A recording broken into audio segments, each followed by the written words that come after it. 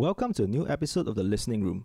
In this week's podcast, we have a new guest with us, Vincent, founder of Anticipate Pictures, an independent film distribution company based in Singapore. Over the past 2 years, Anticipate Pictures has brought many critically acclaimed foreign films to our shores, with titles such as Tony Erdmann, The Killing of a Sacred Deer, Patterson, and most recently Climax and The House That Jack Built, all of which we'll discuss later in this podcast. In the past, we had lengthy conversations about film appreciation and filmmaking in general, and I really enjoy our conversations together. So needless to say, I'm really excited that it's here today. As a 2-year-old company, Anticipate Pictures need all the support they can get. So check out his website and Facebook page, which will have all the information that you need. And if a film interests you, hey, just get a ticket, get a date, go down and watch a movie. Alright, so here we go. Let's begin. Thank you. It's nice to be here. Hello. Thanks for having me, Josiah. Hey man, Hello. we've known each other for About a year. about a year-ish, right? Yeah. Yeah. You started coming to some of our early screenings at the Arts House. Oh yeah, Yeah. good and times, then- man. Yeah, good time. Yeah. And we connected before and after films. Yep. I believe. It's great to see you coming back for more and more of our titles. And now we've sort of started showing at the GV and. Oh yeah. Yeah. So it's nice to see a friendly face every Yeah. time. Yeah. I'm happy that you guys managed to get into GV though, because the seating capacity is way bigger than Arts House. Absolutely. Yeah. That's just one of the benefits of being able to access a circuit. We call this cinemas circuits or chains. A commercial circuit would have ticketing sort of settled, concessions for food and drinks sort of settled, and of course the projection as well. So it's great to have somebody like GV showing our films. Yeah. But one thing I do like about the Arts House is that there's a sense of like coziness in the theater. You know, Yeah. sometimes you just feel like, hey, this is like my own private space. You know. Yes. Yeah, because it's small, it's cozy, it's nice. Yeah, no, absolutely. I mean, the Arts House space was something that we found quite promising in the early days. When we first started, we felt like, we can, bring our films here and then make it our own. And I talked extensively in the beginning of the year, whenever I had interviews or I was on social media saying that, it's nice that we have this space and we can build a community around it. But then the Arts House itself also has some intrinsic challenges. It's not known to be a cinema space. So we were also trying to promote the space as well as the films that we had. And by and large, over the long term, it would not be sustainable anyway. So we're just happy that we were able to book our films in GV lah.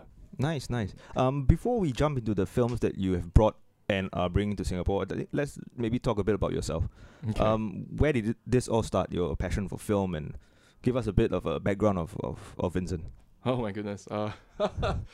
Okay. The risk of sounding very self-serving and narcissistic. I first started my love for cinema when I saw a bootleg copy of Vanilla Sky, the Cameron Crowe film from 2001. Is it the one with Tom Cruise? Yeah, that's the one. Right, Tom right, Cruise. right. Tom Cruise with Penelope Cruz, which in itself was also a remake of a Spanish film called Open Your Eyes. So I first saw Vanilla Sky and on a bootleg DVD when I was 14, and I think after I saw that film, it really changed my life. In terms of seeing films more than just escapist entertainment, I had the usual diet of the Alien series, and I love that, Predator and going in the Terminator series. I was very into science fiction and genre films growing up, but Vanilla Sky really showed me what can happen when a director has a vision and a story that was very compelling and spoke to the current state of mind. Right. For those of you who haven't seen the film, I won't spoil it, but it really just you really delve into the mental state. This was before I feel like Eternal Sunshine came in and Yeah, a couple of years before Eternal Sunshine. yeah, a couple of years before Eternal Sunshine. So yeah, it really changed my mind. And then shortly after that, I saw Requiem for a Dream. Damn. Which is Wait, you were 14? I was 40. Yeah, and okay. What? So basically, yeah. I after I discovered that I really love these kind of films, I want to find more, and there wasn't a lot of choices to find them. So I became very good friends with the bootleg DVD sellers across the Causeway. We all know them. We all know them. Yeah. Yeah. And I know them so well that by the time I think 2 years or a couple of years after I started to buy so many from these people, they just immediately show me the back room Right. and I just Like given the free premium rein. collection kind of thing. Yeah, the stuff that was like old enough that they don't want to put it on the shelves in front. Yeah. But also some of the stuff that was a bit more risque Right. and more art house in that sense. So Did- like, yeah, go on. Yeah, didn't they have like Video Easy, EZY back then? Yeah, where you yeah, can yeah, yeah. borrow, Yes. rent DVDs, right? Yeah, so Video Easy was great. The only problem was they tend to be situated in areas that Like fucking inconvenient. yeah, like in Bukit Timah or Yeah, it's like like, I think there was one at King Albert Park, and it was very hard to get to those because I'm a bumpkin kid from Yishun, so going out these places and at 14 and 15 you don't have access or a lot of time, you're juggling tuition and school and stuff. So so my JB contacts, and then of course piracy was a big thing growing up as well. I basically fueled my cinephilia with piracy, and it's something that I feel I had to come to terms with when I started my own company and doing things the legal way, buying rights to show films here in Singapore. Right. But yeah, that's a whole other separate topic. That Right. Yeah. But in essence, I don't need to pirate anymore, and I don't. So that's where I am right now. Yeah. Yeah, and also because at the time, like 2001 was how many years ago? 17 years ago. Yeah. Like Singapore cinemas weren't showing a lot of art house films, if you can put it that way, right? Yeah, It's more mainstream stuff that like American Hollywood films. Yeah. So I mean, actually, it wasn't all for naught. Before the projector in 2014, even there were overseas cinemas. There was a one called Golden, which used to be at where the projector is. right. There was Yangtze. Yangtze was sort of the everybody's favorite cat-tree cinema where they showed risque films, but they also showed a lot of Kim Ki-duk films. And Golden also, or like I think they were called overseas Chinese films or something. They also showed these R21 films, M18 R21 films, Pulp Fiction, but only stuff. a specific target market. Yeah. I mean, I mean, there was some kind of salacious quality to these titles, but then sometimes you find a gem or two at these cinemas, and they're completely independent. Of course, they won't own by Shaw or GV or Cathay. So there were independent cinemas before the projector, but sort of. But maybe they'll be cast in a negative light, right? Yeah, Like they people usually go cast there in to a do negative like light, to if you were there for illicit date or something, you would go to that cinema. Yeah, but there was still something. right. But yeah, back then it was a lot harder, lah. Yeah. Right. Okay. And you started studying in the US, right? Yeah. Oops. Sorry. Hit the mic. So after cinephilia hit, I graduated from JC, went to Army, and I came out and I got accepted into USC, which is a school in Southern California in Los Angeles, and I studied filmmaking there. But while doing my filmmaking degree at USC, I realized I prefer to be in the cinemas more than on set. Right. So that was kind of a disjoint from my fellow peers who were there to make films, and they were always, when they were looking at internships, they were looking at production studios, they were looking at the big studios, Right. trying to score a running gig or something, or assistant to the producer gig. Whereas I was looking at more distribution gigs. I was looking at which distribution companies. I was looking at film festivals I could intern with. And then, when I had some free time, I would just travel. It was easier to travel when you were already in North America. You could travel I went to Fantasia Film Festival in Montreal for the known to be the Genre Film Festival, alongside South by Southwest, of course. So Fantasia was a great. I saw the Human Centipede Part 1 premiered there. Damn. World premiered there. Yeah. I saw Scott Pilgrim versus the World nice, premiere yeah. at at Montreal itself. Did anyone walk out from the Human Centipede? Yeah. I mean actually the company that released Human Centipede IFC Films is a company that I interned at when I was still a student. Right. And then I had a chat with the marketing director there. And he said that for the Human Centipede, that specific premiere that I was at, they actually stand by ambulances in case it got too intense. Is it true, or is it just a marketing I mean, gimmick? it's true they had the ambulance on standby, but it's definitely more for a marketing gimmick than anything else, lah. You know? I mean, you're watching a film that with the title Human Centipede. It kind of tells you roughly Yeah. where the film is going, right? Yeah. You So gotta prepare yourself, You man. gotta prepare yourself. When you buy a ticket to Human Centipede, you know you're gonna see something that is gonna be gross Disgusting, out and gory. Yeah. gory, yeah. Yeah. But you know, I actually like the first Human Centipede. The next two, I can't. Next to that's the third one. Yeah. That's Oh. Human Centipede 2 and Human Centipede 3, and those sequels I cannot abide by because they're just too. It's just made for shock value, right? Yeah, it's made completely for There's- shock value, yeah. and there's no real artistry there anymore. It's just meant to gross you out and throw up. Yeah. It's like the Saw franchise, lah, basically. Yeah, The but first one has a kind of like a philosophy behind it, an idea behind it, and then the rest just delves into like, gore, shock, blood, and all that well, okay. The difference between Saw, the Saw series, and I can say I attest to this because I'm a huge fan of the Saw series. Right, But right. I'm not a huge fan of the Human Centipede series. But the difference between those two is that the Saw franchise actually built on the idea of the first film, and then it really went into some really interesting twists and turns, and I actually I stand by all 6 films except the last film, the 7th and the latest iteration. I think last year that was terrible as well. Right, So right. the first 6 Saw films are fantastic. The 7th one, when they start doing the 3D shit, that's terrible. That's terrible. Okay, So okay. I don't bother with those. But yeah, between that and the Human Centipede, I'll watch Saw 1 to 6 any time of the day. Any time of the day. Any time of the day, I'll watch Wow, it straight through. Having lunch. Having lunch, I could eat Spaghetti, meatballs. Sure, yeah. So when you after army, right? When you how would your parents react when you tell them, say, hey, I want to study film in the US? Were they like- Not well. Having come from Singapore, you are supposed to be a certain way. You're supposed to study certain subjects. But I'm very happy and privileged to have parents that sort of stood by my artistic tendencies and actually supported me going overseas. Of course, without their support, I wouldn't be able to go to USC to study Right, yeah. filmmaking. So it's good that they were there for that and they're supportive. Okay. Oh, that's Mhm. cool, man. Yeah. Yeah. Did they come to visit you? No, because it was so expensive. It still is expensive to fly there and back. They only ever visited US once, just for my graduation. Right. Yeah, Okay.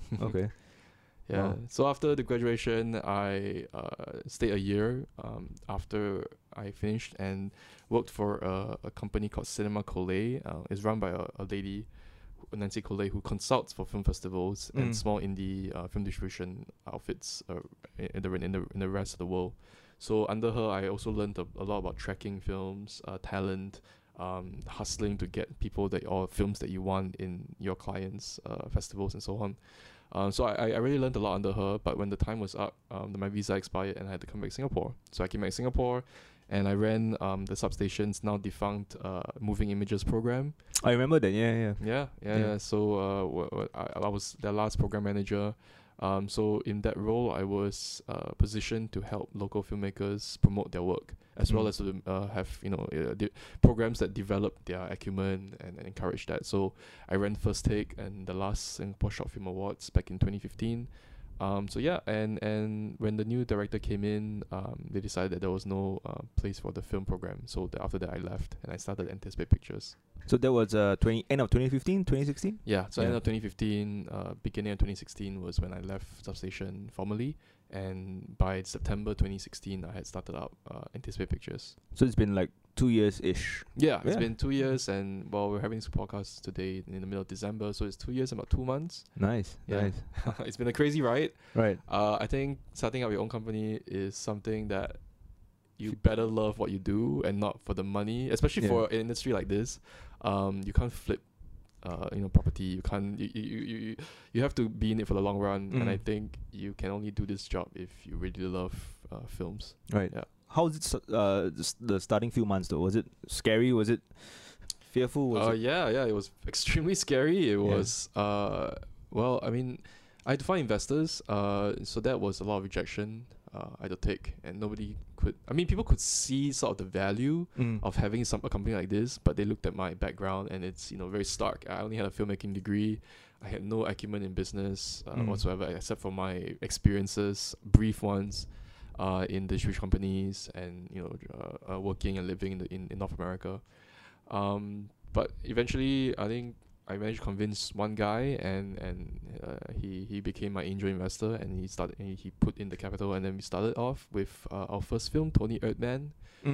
Yes. Back in 2016, it was the breakout hit from Cannes. Right. But the premise of it alone, this is a 2.5 hour German language comedy. Right. So on paper, it didn't seem like an easy sell, and I think everybody passed it by. So I was able to grab it pretty easily. But then trying to bring it here was easy, but trying to release it in Singapore, that was the hard part, and it still is the hard part. Because no cinemas would dare to play a film like this, even Because of the duration or because language of the duration? things that I mentioned, the language, the duration. Right. Never mind that he had got all these accolades, and it's a fantastic film Yeah. made by a female filmmaker, Mara Ade, who's a great scriptwriter as well. Never mind all that, it's just hard to release that. Mm. And I think the only screening in the cinema then was it premiered at the German Film Festival in Singapore in 2016. That was in October, and then 3 months later it played 1 or 2 times at the projector Right. as part of their Oscar recap, And that's about it. and that was it. Wow. Yeah, and so I didn't make back any money. Actually, I still haven't made back any money on any of the titles I have. But we're proud of all of them, and the same issues that have affected releases of our titles, and why people haven't broken in with more diverse content in cinemas. It's the same reasons and struggles I still face even back then and now. I have it a bit easier now because I have this GV thing, but even that is not. That is still sort of put out to me for sort of a trial basis.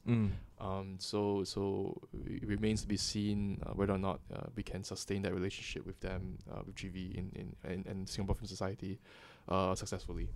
But I think GV has been taking some of your controversial, like air quotes, films like Climax and The House That Jack Built as well. Yeah. We started the relationship with GV started with a conversation that me and David Lee, the vice chairman of Singapore Film Society, and Kenneth Tan, the chairman, had in I think July this year. We were sort of, we were just having a coffee, and they remarked like why the Film Society always licenses our films to play for the members, but it never plays further after that. We always be like, oh, we can go watch it at the Arts House. And so we were trying to find a way where it would be both mutually beneficial to have to promote the films that I was bringing in, as well as to increase value for the members, having films like mine, like ours, screen for them.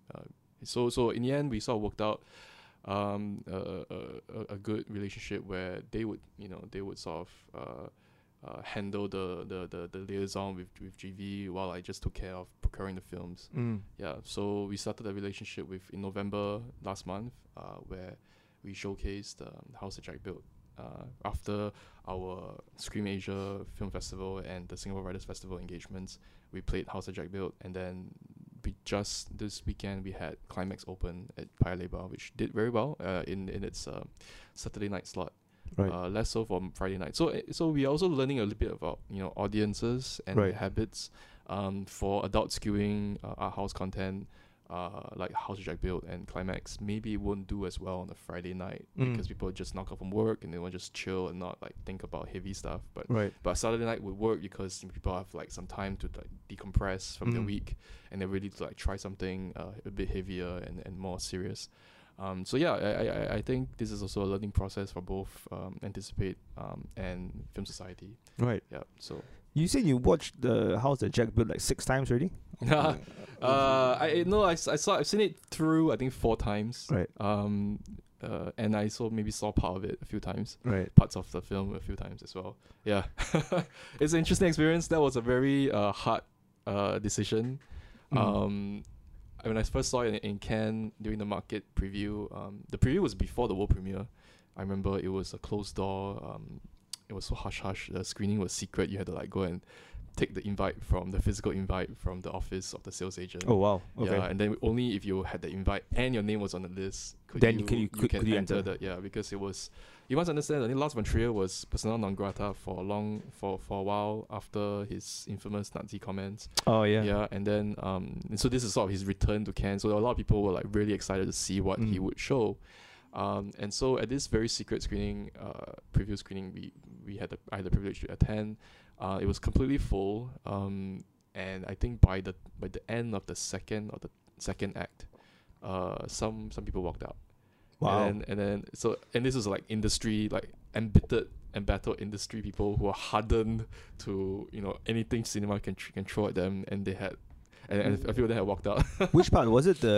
This was the family scene. Not giving anything away. No, this is not the. So this was just before the family scene.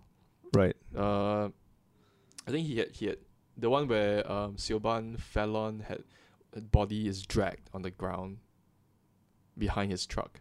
Went back to his freezer. So that elicited some walkouts. And then once the family scene hit, that's it. That was it. And then I think like maybe 50%. a quarter of not 50, but a quarter of the people left. Damn. It was yeah. And I was like, my goodness. I was like, how much more bad can he get? And then the Riley Keough scene, right. The next act, and then another quarter left the theater. But most of us stayed to the end. I think maybe half the cinema goers stayed to the end. And it was a very long journey, as we know. It's 155 minutes. And initially, of course, my first concern was, of course, how the people at Cannes would take it, how the reaction would be. And then the next was, if I brought the film here to Singapore, would it be censored? Because anticipate, at my company, we never want to bring in any films cut. Right. We have had one exception, but we can get to that later. But usually we don't have any cuts. We don't have any cuts at all to the film, because they will compromise the artistic vision of the directors. So I remember the buyer screening was the 3 days before the world premiere on a Friday night, late night, and then Sunday night was the world premiere at midnight. And I remember reading the tweets and the knee-jerk comments on Twitter after the premiere, and people were like, "Yep, this is disgusting. This is vile, wrong. This visceral." is yeah. But then in the 8 hours later, Eric Cohn of IndieWire gave it an A- review. Right. And actually, I quote most of his sentiments. I mean, beneath the gross out elements, the graphic elements, and the scene of brief animal cruelty, which is fake, by the way. There is therein lies a portrait of an artist that is trying to work out his inner demons through his film, through his artwork.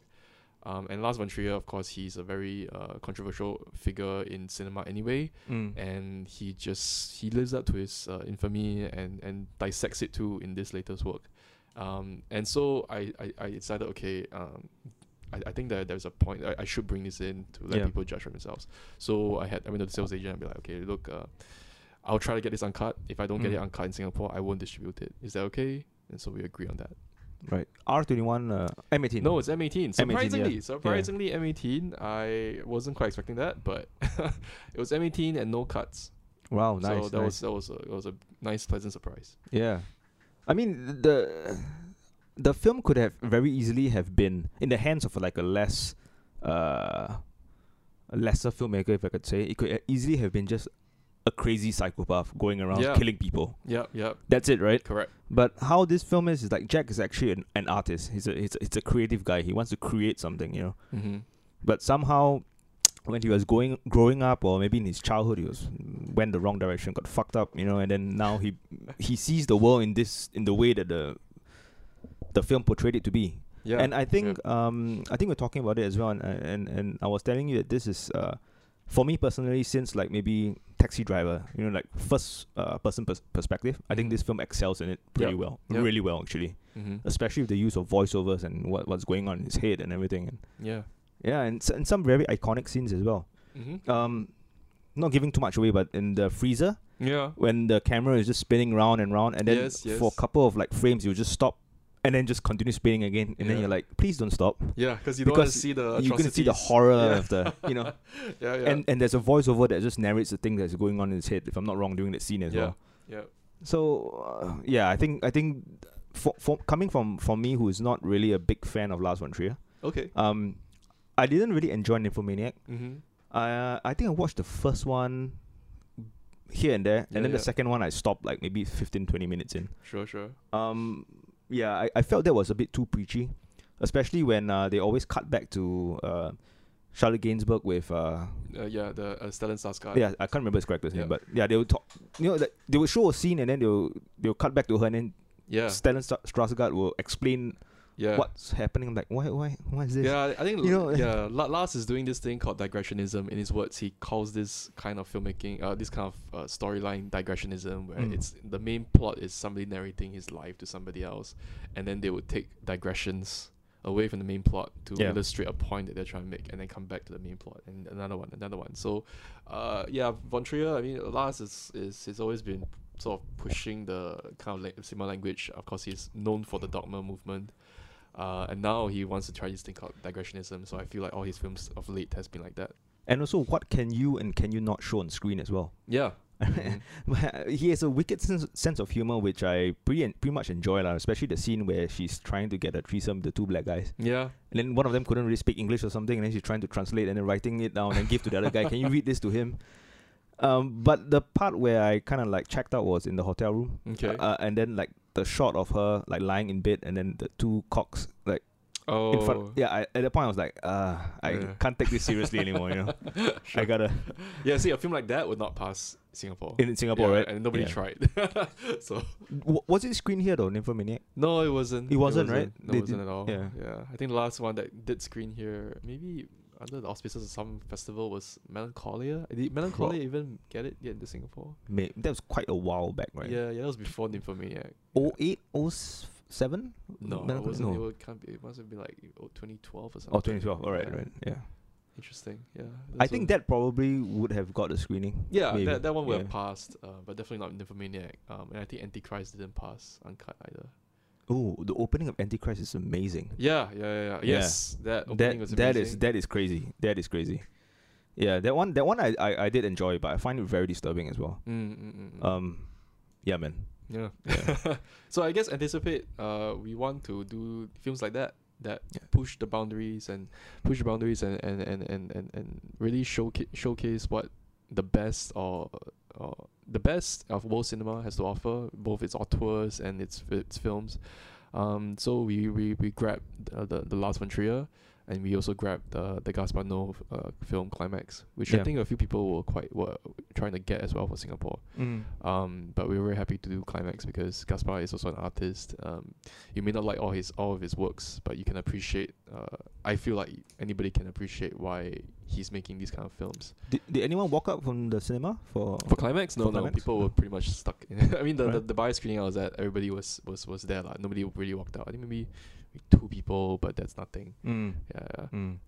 I kind of expected it to slightly go down the horror route, Yeah. horror route, Mm-hmm. but yeah, it ended somewhere. It's like kind of early, I would say, and I was quite taken aback. Right. Yeah, it's quite a short film as well. It's like Yeah. 90 minutes. 90 minutes. Yeah. Yeah. It's very Yeah. short. Yeah. I thought it was going to be his films previously has been like more than 90 minutes, like 120 minutes at least, right? Yeah. I think Love was 100 minutes. And then of course Enter the Void, which is like 160 minutes or something like that. Yeah, The director's almost two and a cut. half, Yeah. Yeah. So I'm glad that I think brevity is wit. So I'm Mm. glad he toned it down for Climax. And it Right. shows it's tightly edited and you may feel it's a bit abrupt, the ending, but I think it's quite well made lah in that sense. Yeah.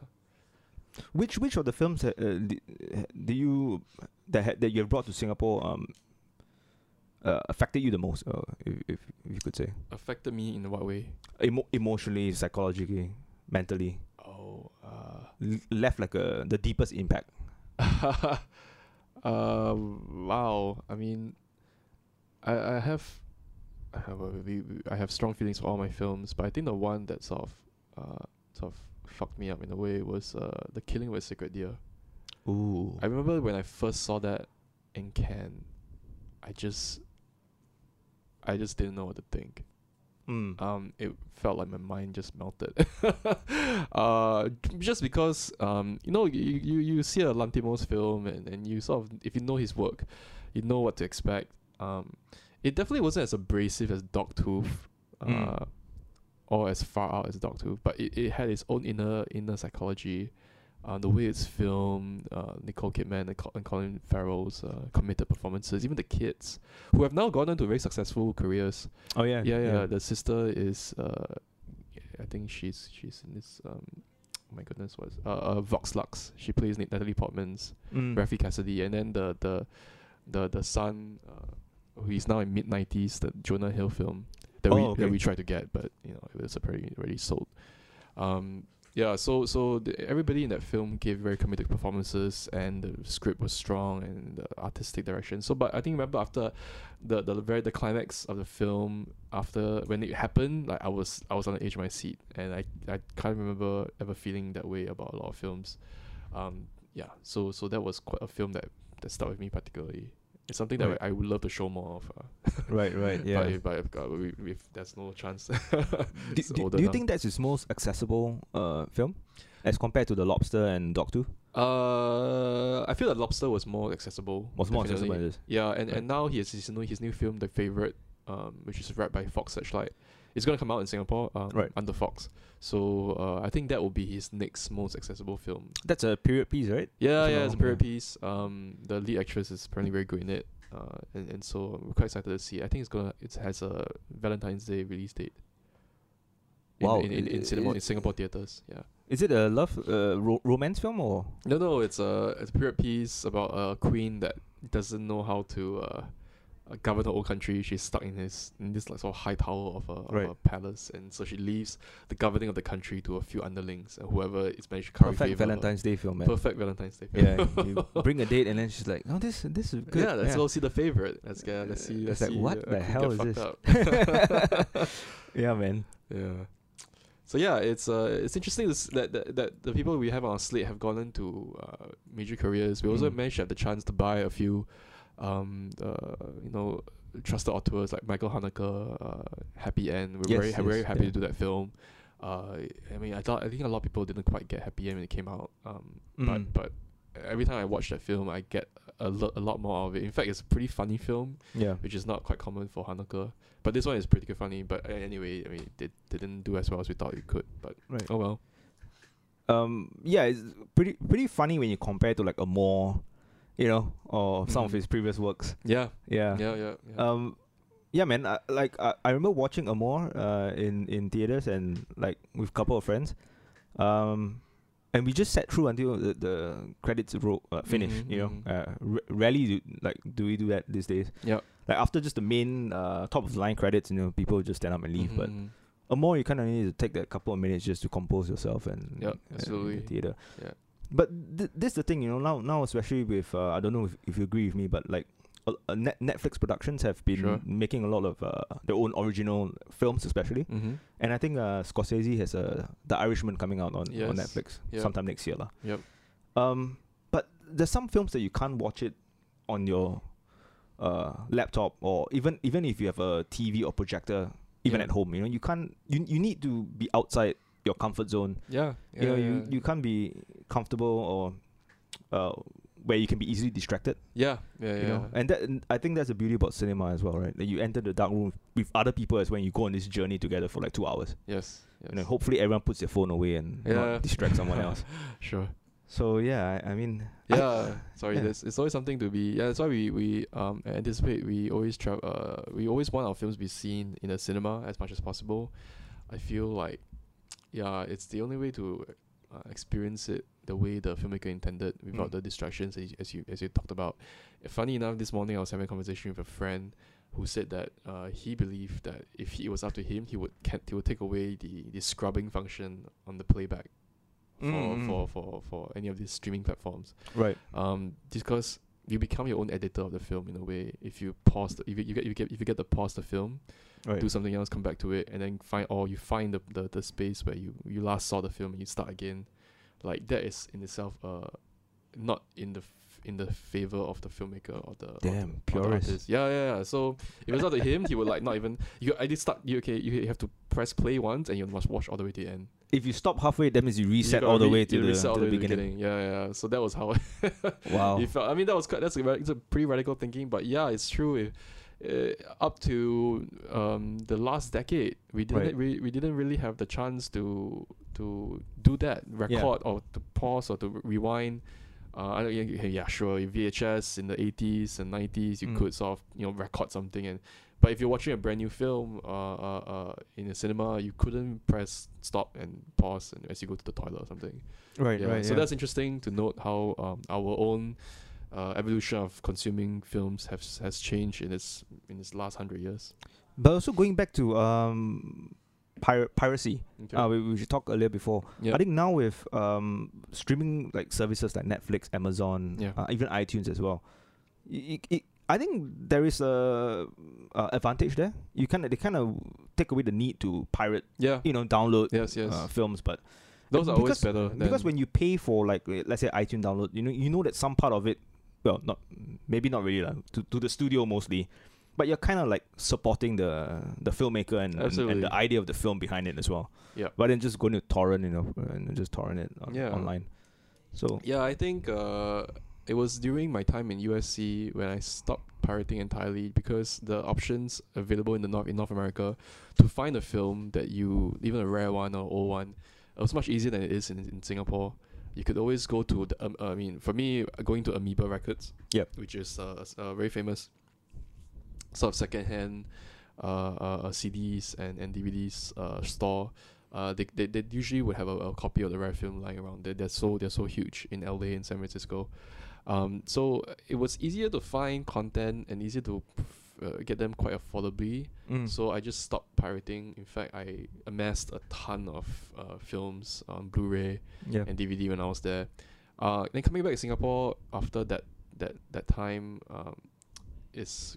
I mean, I wouldn't liken it. I would liken it to like returning to some kind of cultural desert, because a lot of these films, and now as a distributor, I understand the rights are not allocated to Singapore, or there's some decision that the rights holder had that wouldn't allow it to be distributed here. It's too small a market as well. It's too small a market. Yeah.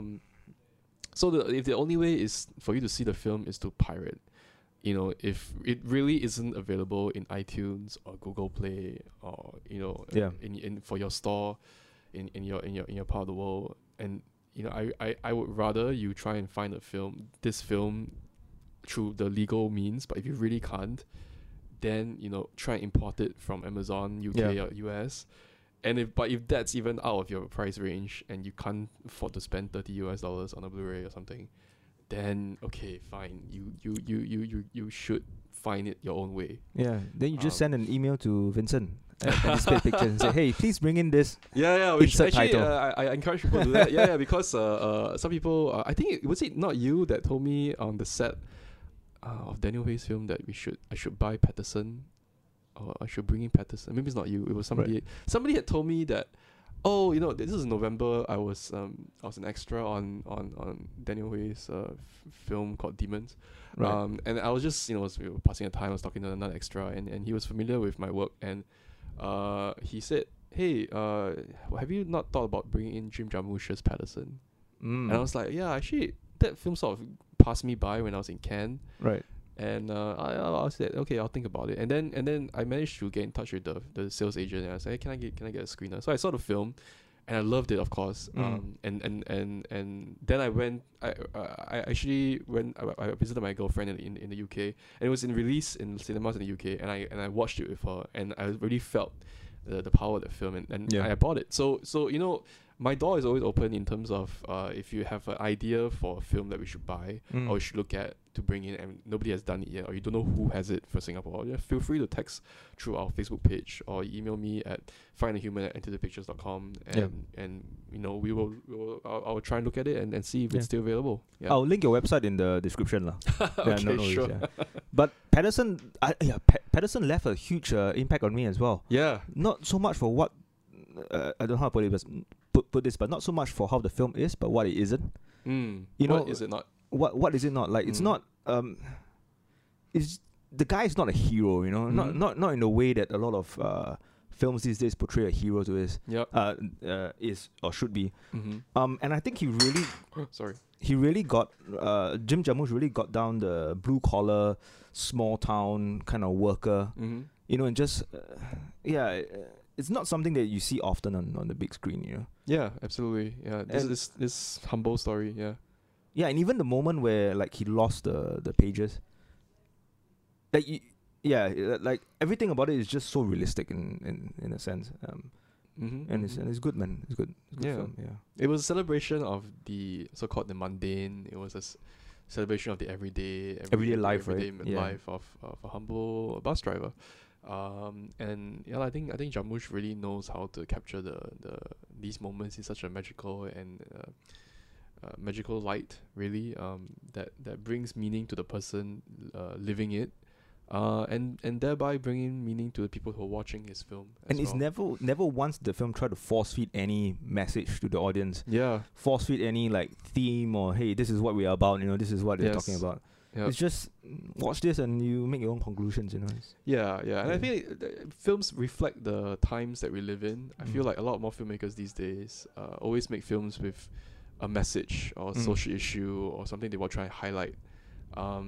And rarely does a film come along that doesn't patronize you, that doesn't try and force feed you some kind of deep meaning. Even though, okay, arguably you could maybe Patterson is trying to give us a deep meaning in its mundanity. But yeah, it's I think it's special for a lot of people when they first saw Patterson because it wasn't bombastic. It wasn't trying to preach. It Yeah. wasn't compared to a film like The House that Jack Built. That one, the latter definitely has some issues and messages that was trying to exercise. Whereas Patterson is more like, There's no bomb on the bus that he has to. there's no bomb. He doesn't have to drive it. There's no above. terrorists, trying to. He doesn't have to conform to a certain speed limit. Otherwise, He doesn't have to save the world. He That's doesn't it. save the Yeah. yeah. He just have to figure out Yeah. his own self and his identity and whatever. Yeah. No, but this is why I really enjoy the films that you bring in, and I feel that Anticipate Pictures have a very important place to play in Singapore Oh, and thank for you, the years to Desai. come as well. Because, like I was in film school and we have this film theorist lecturer Mhm. who was like 60s, maybe in his 60s, like old school kind of guy, and then he will say that there to the point where there are only a few like theaters that he will visit to watch films because he feel that that's the sound quality and the image is perfect, and he's the kind of guy who will be like, hey, film projector itself is the way to go. Like digital is not, it's inferior or whatever. Not so much on the resolution or everything, but just the nostalgia of it. Mhm. And he always tell us that, hey, when I was young, when I was like 12 or 13, I like walked 30 minutes and queue an hour outside this theater to watch 2001 Space Odyssey. Wow. And then I was like, oh, they screened 2001 Space Odyssey in London? It didn't in Singapore, man. And Right. so I feel that where you are as well, like, kind of sets the films that you are able to watch. Yeah. And for quite a long time, Singapore didn't have, or if it weren't for you, like the specific films that you brought wouldn't have played in Singapore, and people wouldn't have been able to enjoy the films. Mhm. So, and then of course, people like us who want to watch the titles would have to resort to piracy, Sure. to download it. So Yeah. yeah, I guess it's important what you're doing, Thanks, man. I appreciate that Yeah. sentiment. Yeah. No, it's I won't claim that I'm the first in this country to do this, but a lot of players have come and gone. There was Festive Films in the early 2000s. Lighthouse Pictures was more active in the earlier part of this decade. The Cathay Cineplexes used to have the Picture House, but that it sort of petered out, and now it's a gold class thing. So I think more and more I have to struggle with the fact that exhibitors have more on their minds, usually about money, than the pleasure of watching a film in the cinema, especially a film like an Anticipate film. And that is something that we have to try and find a way to talk to the exhibitors to get them to understand that diversity is important. Yep. Just to encourage the movie-going crowd to be a bit more selective in their tastes. I struggle with this fact that in the ideal world, people like me wouldn't exist. content would be freely available anywhere, anytime, Mm. and not freely like for free, but means it's accessible to everywhere in the world. Right. I acknowledge that we are sort of a gatekeeper, and that is unfortunate. But that is how the film industry has been set up, and we have to try and find a place in this industry for us to thrive, both in the bigger picture in the world as well as for Singapore. So whatever we can do is we're happy to do it. Are there any like specific criteria that you have in mind when you like think of a film to bring to Singapore? Oh yeah, definitely. I mean, usually I watch a film with two hats. My first hat is the cinephile in me. Like, do I want to watch this film? Do you enjoy the film? Place? Yeah. Do I even want to watch the film in the first place? Right. Because of the content, because of the auteur or the director, because of the talent. And then the second hat I have to put on is the commercial hat, the business side, which is like, can I sell it? I've made mistakes with films in the past.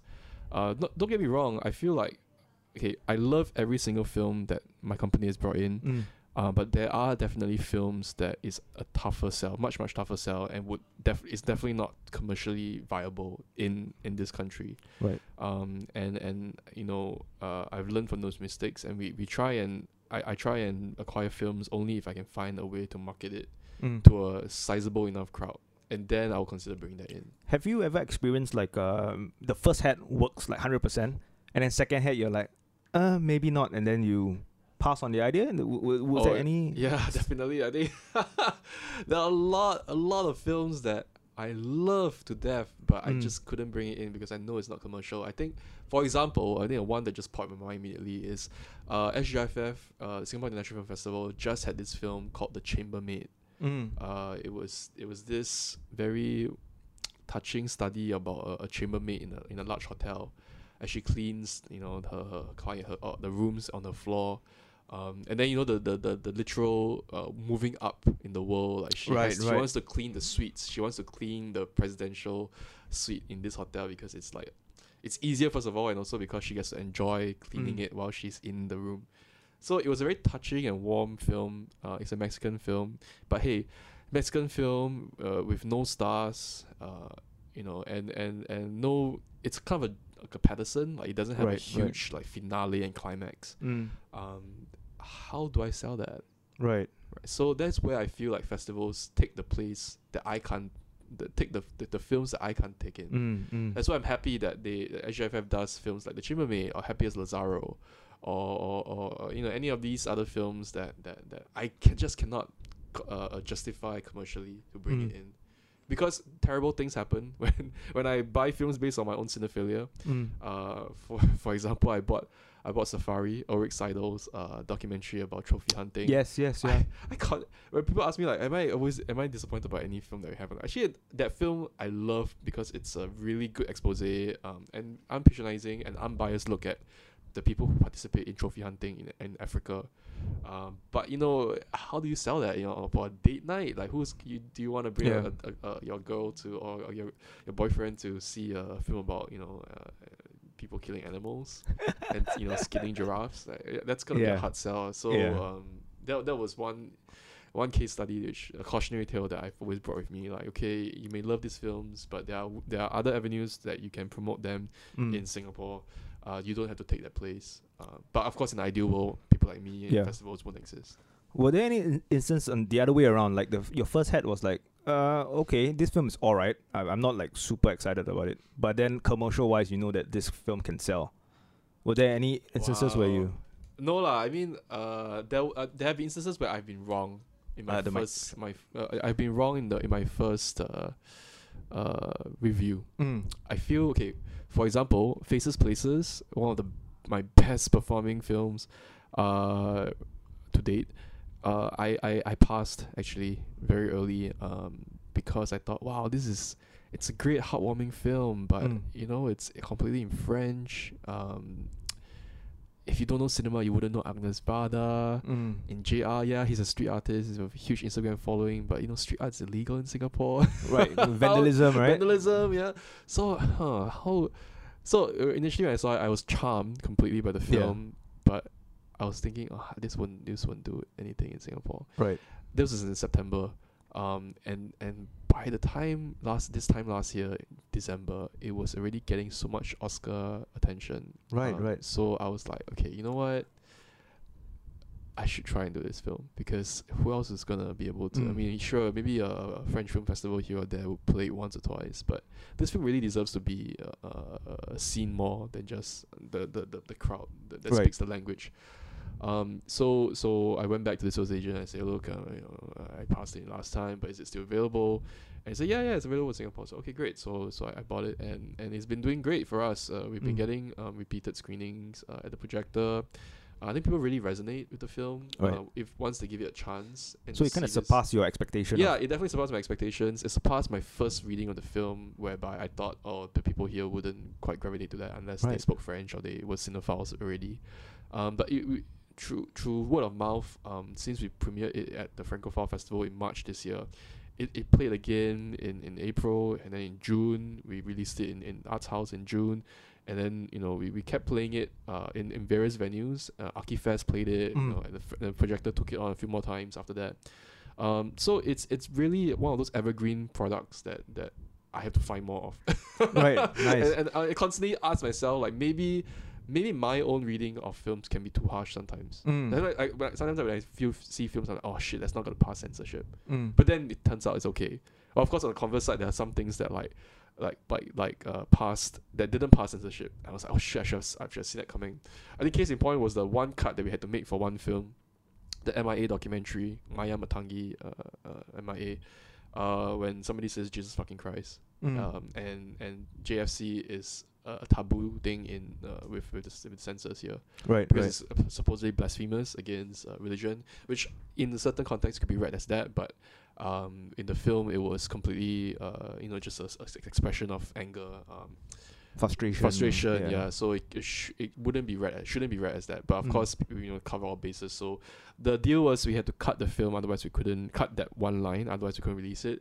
So I went back to the producers and the sales agents of the film, of Maya, and I said, hey, we've got a situation here, I need to excise or at least mute this part of the film. I figure out the way to do it. My lab has figured out the way to do it in the least intrusive way possible, which is we just muted those 3 words when it occurs, and we don't cut the scene at all. So the image is still the same, but you will hear just silence for like a second, and then the film will go on. Is that okay?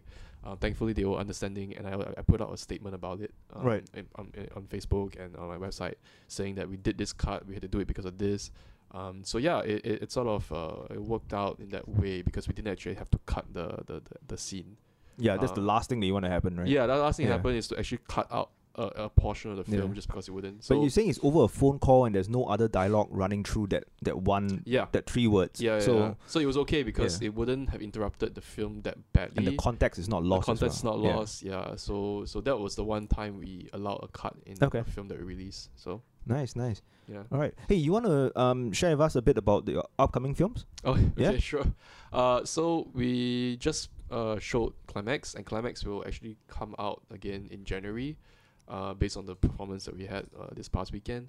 At the end of the month, we are showing Girl, which is our sensitive transgender drama about a 15-year-old girl who wants to be a ballerina, but she's stuck in the body of a boy.